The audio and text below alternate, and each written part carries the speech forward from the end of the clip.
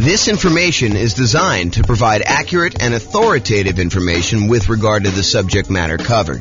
It is offered with the understanding that the presenters are not engaged in rendering legal, accounting, or other professional services. If legal advice or other expert advice is required, the services of a competent professional should be sought. Welcome to the Oceanside Real Estate Investing and Real Estate Financial Planning Podcast. Learn all about investing in real estate in Oceanside, California, with a combination of real estate financial planning and modeling with numbers specific to Oceanside, plus syndicated, more generalized recordings of live and pre-recorded real estate investing classes, not all of them specific to Oceanside. Be sure to stay tuned after the podcast for a message from our sponsors. Well, good morning and welcome, everyone. Today we have a really cool class. I think you're going to like this one a lot. So today we're going to go over Deal Alchemy. It's the first class in our series on Deal Alchemy, where we're going to be going over how to manipulate the returns you're getting on an investment property, a property that you're buying for investment, a rental property usually, and how do we change where the returns are coming from. And this really comes from the desire for most real estate investors to emphasize cash flow. We'll go over a lot of different examples where we're not emphasizing cash flow. However, where this really came about is people were like, hey, look, James, I can't find deals. We're in a deal-less market. I'm not able to come up with deals that make sense to buy. And I'm looking at deals every day and I'm thinking to myself, this is not really a deal-less market. So I don't know why you're struggling to come up with deals. And then they'd explain to me that they're really emphasizing cash flow and they only wanted cash flow. And so we've come up with a bunch of tools to help people with cash flow, including the 88 strategies that we have to improve cash flow. But there's also this other way of manipulating where the deals come from. And today we're going to talk about one example of that. We're going to talk about Deal Alchemy and specifically using lease options in order to improve cash flow. And you'll see exactly what I mean when I get into the examples. But first, what does alchemy even mean? It sounds like this turning lead into gold with like chemistry sort of feeling. And it does have a use in that. However, what alchemy actually means is a seemingly magical process of transformation, creation, or combination. And that's really what we're doing.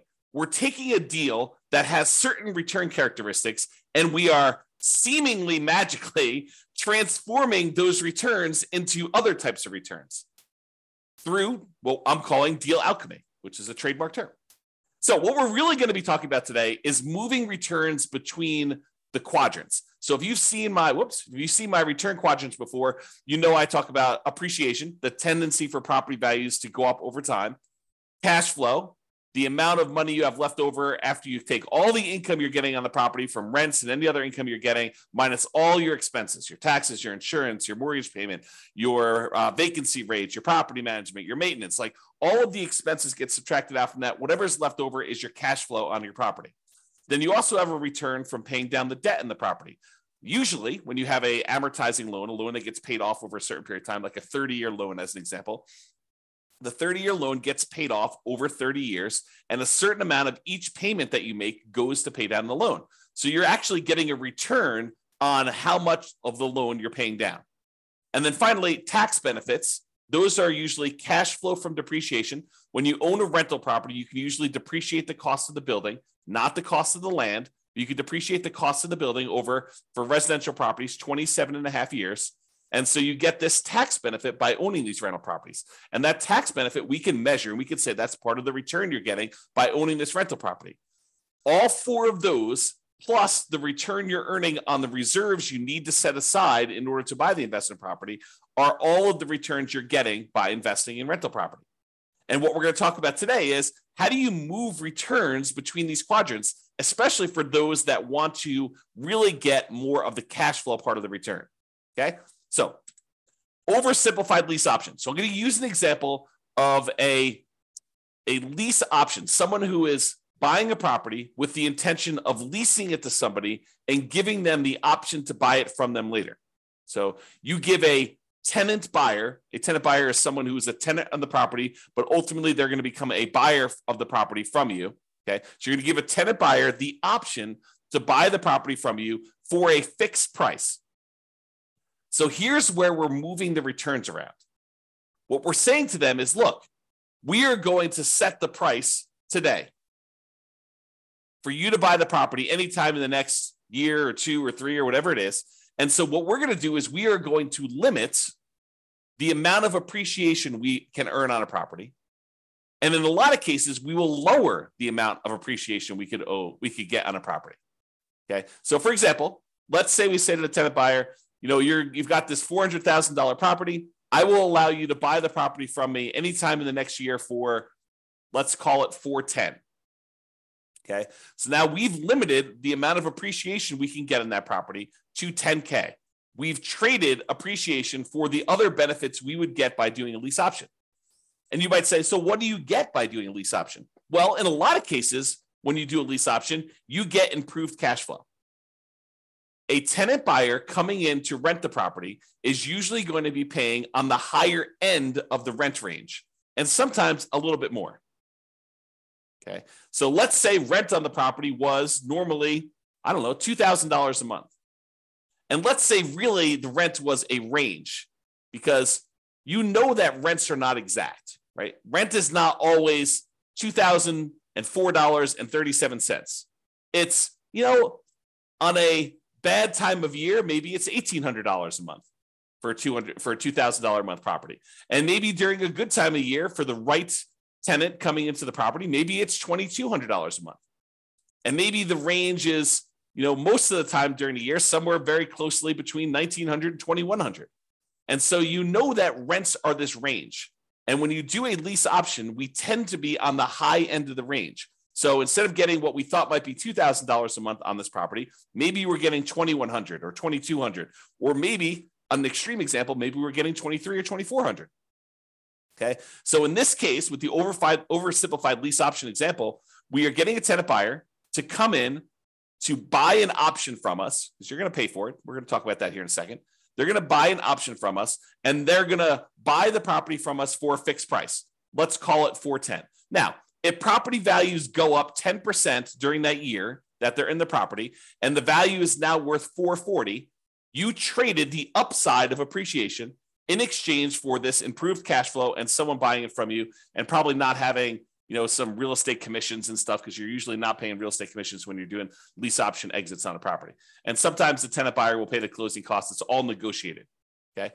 And as an aside, I'm using this as an example, but do you have to set the appreciation rate, the sale price of the property up front when you do these? You don't have to, but it is pretty common for you to say, hey, this is the price that you're going to buy the property from me for in the next year or 2 or 3, setting the price of the option. That's very, very, very common. Do you have to do it that way? No. Can you tell them, look, I'll let you buy the property anytime in the first year, and we'll have it appraised. And whatever the property appraises for, that's the price. Maybe even as long as it's not below this number. You could structure it that way. It's very unusual, more unusual, I say. I don't know if I'd say very unusual. It's unusual to do it that way. Okay. So in this case, what we're choosing to do by having the tenant buyer come in, buy an option from us, where we set a fixed price and we get improved cash flow, we are moving our return from the appreciation quadrant to the cash flow quadrant. We're giving up some appreciation in exchange for improved cash flow. Plus, we don't usually offer lease options for free, right? We usually collect some type of option fee. And a lot of times, this is completely negotiated, but a lot of times we make those option fees non-refundable, where it applies to the purchase price. So they give us $10,000 as an example, and that does apply toward their down payment, toward the purchase price of the property that they're buying from us. But if they don't buy from us, they forfeit that. We keep it as the option fee, something that they paid in order to have the right to buy the property from us for a certain price, but not the obligation. Okay. So we might, in this example, collect $10,000 as an option fee for them to have the right to buy the property for some fixed price. Let's call it, $410,000 or whatever it was. And in exchange for that, we are going to get, an improvement in cash flow. In this example, I'm just going to use a really modest $100 per month increase in cash flow. So we're going to pay $100 more per month in addition to that. And we're going to sell it for 2% appreciation. So we're going to go ahead and say the price of the property today is whatever it is, $400,000. We're going to sell it for 2% more, or $408,000. Now, in most markets, over a very long period of time, appreciation might be closer to 3%. So we're giving them an incentive to buy by saying we're going to lock the price in at a small increase of what we think it will be. The property can go down in value in that year. It could go up a lot more than that. Just realize we're setting it for 2%. So you might be able to do better than the numbers I'm talking about. For example, you might be able to do much better than the $100 per month improvement in cash flow. I'm just demonstrating how this works so that you can understand how Deal Alchemy works and how we're going to move the returns. Okay. Now, one of the other advantages of doing this sort of lease option thing is you're getting this $10,000 of option fee upfront as profit immediately. So how do you count that? If you bought this property and you're immediately putting a tenant buyer in there, how do you count the $10,000 that you just got back as an option fee? Is it sort of like a rebate on the down payment that you put up? So if you had to put up $100,000 to buy this $400,000 property because you put 25% down, so now you got $10,000 back immediately when you put your tenant buyer in there. So really you only have $90,000 invested in the deal. Is this sort of like a refund or a rebate on the down payment that you put up? You could think of it that way, and you could calculate your returns as if you had $90,000 in the deal because you really put out 100, you got 90 back almost instantaneously. So you only have $90,000 plus some closing costs plus your reserves, like all that other stuff. You can calculate it that way, or you could say, "Hey, look, this $10,000 of profit that I have in immediately, that's cash flow." And so really, you didn't get $100 a month extra in cash flow over that first year. You got $100 times 12 months, $1,200 plus $10,000 more in cash flow in that first year. But really, it's not cash flow because that's part of your profit. You've given that up because that does count as part of the purchase price that they have on the property. Okay. So in some cases, the tenant won't buy and you will be able to keep that money as additional profit. I'm not going to get into all the complicated math of, how do you calculate this if only 1 out of 4 or 1 out of 3 of the tenant buyers actually cashes you out, which probably isn't too far off from reality, in any given market at any given time, and depending on how you set up your deals. But, not every one of them will buy. I think we give them every opportunity to buy, and we want to set up a deal that is win-win where we actually expect them to buy, where they're going to likely follow through and do the deal. We don't want to set someone up for failure by putting them into a property where they're never going to buy it. That would be bad. That would be evil for you to go and put someone into the property that that they could never buy. So you never want to do that. You want to set up someone to be able to succeed, but people's life situations change. And sometimes they have every intention of buying the property from you or having the option to buy the property from you sometime in the first year or two or whatever you set up as your agreement, whatever you negotiate. And then they decide to get married or divorced or have another kid or get transferred out of the area for a job. And so they end up not buying. And in some cases, it would be financially to their advantage to have done a lease option with you than to have bought the property outright and then had to sell with a real estate agent. If you think about it, we're talking about a $400,000 property. They put up a $10,000 option fee in order to be able to buy the property from you anytime in the first year. And sometime during the first year, they get transferred for work. Okay. Well, now they're out this $10,000 option fee. If they had bought the property, used a traditional real estate agent, went and bought the property directly, and they paid $400,000 for the property at that time, and sometime during the first year they got transferred for their job, how much would it cost them to sell the property and get out of there? Well, in a lot of cases, it would be a 6% real estate commission and 1% or so closing costs. Let's just say that's kind of a rough idea. Well, what's 6% of $400,000? Oh, it's about $24,000 plus another $4,000 in closing costs. So it's about $28K. So they're walking away from $10K as an option fee. That's better than if they had to pay $28,000 to get out of the deal because they had bought it. So it doesn't necessarily mean them walking away from the option fee is not necessarily worse than if they did something else. Just realize that. Okay, so now let's talk about doing this kind of like deal alchemy stuff. So with the traditional rental, and I don't think I actually use $400,000. I think the numbers are slightly different. So we'll have to go ahead and just look at what these actual numbers are, and you'll see how they change. But realize we're not talking about a $400,000 property anymore. I just don't remember what I used. So I prepared these classes like a week in advance in most cases. Okay, so traditional rental. So in the case where they're not doing the lease option, if we just had the traditional rental, they may have $11,000 expected profit in appreciation year one. I think I'm using 3% there. And they might be getting cash flow of about $2,330 on this property per year when they buy it. They have a debt pay down of about $2,800, a little less than that, and tax benefits of about $1,700.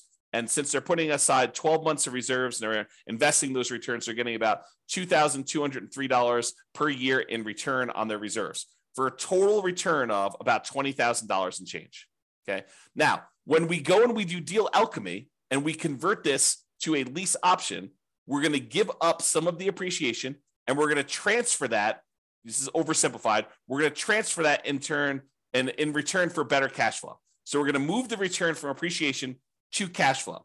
And when we do the lease option, if we cut ourselves off and say, look, we're going to sell this property with a 2% appreciation rate, then the appreciation goes down from $11,000 to $73,338. So we give up whatever that is, about $3,600 and change of appreciation. In exchange for, in this example that we said, we're going to get $100 more per month in cash flow. So our cash flow went from $2,330 to $3,308. So our cash flow return improved, but we gave up appreciation for it. Now realize, I want to point this out to you because this becomes a point of confusion for a lot of folks. These are not one-to-one trades. It's not like for every dollar of appreciation that you give up, you get $1 in cash flow. In this case, it's worse, right? We're not getting $1 for every dollar of appreciation we give up. You could try to structure your deal such that they're dollar for dollar, but in the practical application of this, it's very difficult to do that. Okay. And because other things change, which you'll see. Okay. So we're giving up some appreciation, getting better cash flow. So the total return we're getting, and in this case, I assumed your debt pay down and your tax benefit return are identical for now. You'll see that they change a little bit later. So when we talk about the total amount, before we were making about $20,023 return from doing this deal. Now we're only making $17,336. But the characteristics of the deal have changed. You know, we got $10,000 upfront as an option fee, which is not shown here. We got, instead of getting only $2,330 per year in cash flow, now we got an extra $100 per month in cash flow, $3,308. So our cash flow is improved. And the appreciation, which you don't usually see until the end, got declined. I mean, it got reduced. Okay? All right.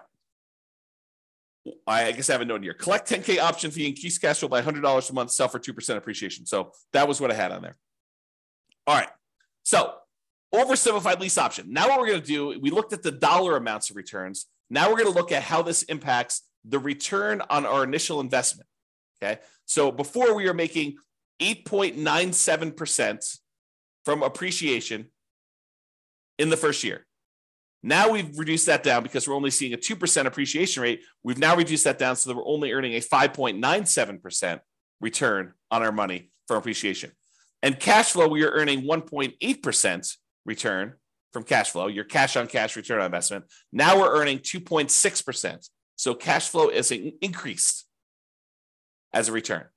And our overall return, when you take into account appreciation and cash flow and debt pay down and the tax benefits and the return from reserves, went from 16.24% to now 14.04%. So in this example, using this type of deal alchemy, because we are emphasizing cash flow and we're trading appreciation for the benefit of cash flow now, we've reduced our return from 16.24% to 14.04%.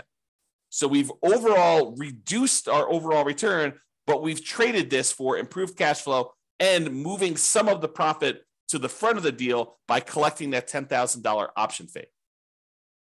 Okay? Now, When you think of that $10,000 as being a rebate on your down payment, it impacts other parts of the return. It impacts like how much the percentage of return is, because now you have less in the deal. Instead of putting $100,000 up as our down payment, now maybe we only put $90,000 up. Okay. And so you can look at that and see what the return is. So for example, now we traded appreciation for cash flow, tax benefits, and debt pay down. We've kind of moved this return and exchanged it for these other three areas. So the overall appreciation went from 8.97 down to 6.45. And the cash flow went up from 1.8 to now 2.81. And the tax benefits went from 1.38 to 1.49. And debt pay down went from 2.29 to 2.47. So what we did is we traded this appreciation because we took that $10,000 option fee and we said we looked at it as if we had gotten a rebate on our down payment. That's how we decided to apply that $10,000 option fee. And you could choose how you want to apply that. When you do your calculations, you can say this is really a refund of my down payment, or you could look at it and say this is cash flow, which would really improve cash flow a lot more than $100 a month, right? So you can look at all those. So the overall total return, looking at appreciation, cash flow, debt pay down, tax benefits, and reserves, went from 16.24 to 15.17. So it did impact our return. Our return overall went down. Cash flow went up, and the tax benefits, which is cash flow from depreciation, went up. So the amount of money we're receiving upfront definitely improved, but overall, the profitability of the deal actually went down. Okay? Now, what if we, did I do this right? Yeah, okay. Now, what if we went and we were able to negotiate and get them to pay $200 a month instead of an extra $100 a month in cash flow? Well, that cash flow now went from $2,330 to $4,276. And the amount of return we were getting overall went from $20,023 to now $18,313. We still had that same decrease in appreciation. This is the oversimplified version. We went from appreciation of $11,000 and change now to $7,338. And our cash flow now improved by about $2,400 per year, $200 a month instead of $100 a month. And so the overall return went from $20,023 to $18,313. So still a lower overall return, but now we changed the characteristics of the investment through Deal Alchemy into a better cash flow type return. Okay? And this just shows you the return on investment. So the return on investment, when we get this $200 a month in cash flow, we went from 1.8% cash on cash return from cash flow to 3.38% return from cash on cash. Okay, so that's how it improved. The overall return, though, still went down. We went from 16.24% from all areas of return to now 14.82% by getting $200 a month in cash flow. And again, this does not take into account that $10,000 in option fee. Okay, if we apply the option fee, it would be very different, just like it was before. All right, this is just a chart. I'm not going to go over this, but this shows you how each of the four change. So this is the traditional rental. This is the lease option with, I think, $100 a month in cash flow. This is the one where you apply the $10K option fee as a discount as a rebate to your down payment. And then this one is the lease option where we get $200 a month. And it just shows you the overall returns up here. And then each one of these breaks down the return. So this is the blue one is the return from appreciation, just like it is in these charts. The green ones are cash flow. Red is debt pay down. Yellow is cash flow from depreciation. And the gray area is your return on your reserves. And you can see how these change depending on which way you do it. Okay? So, in conclusion, you can utilize Deal Alchemy to modify where the returns are coming from. One example is using a lease option, where we've now traded appreciation for some option fee up front and improved cash flow in most cases. Okay, that's really what we're doing. We're manipulating the deal. The definition of alchemy was a seemingly magical process of transformation, creation, or combination. That's what we're doing here. We're basically taking a deal and through a seemingly magical process, we're manipulating where the returns are coming from, the types of returns we're getting on the property. Okay? Moving returns is not always a one-to-one change.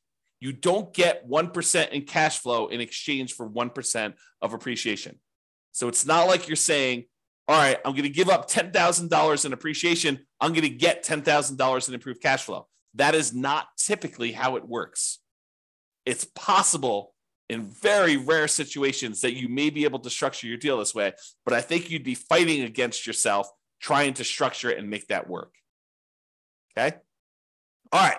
That's all I got for you. Hopefully you liked this first class in the series we're doing on Deal Alchemy. I think I'm trying to do one class per week on the Deal Alchemy stuff.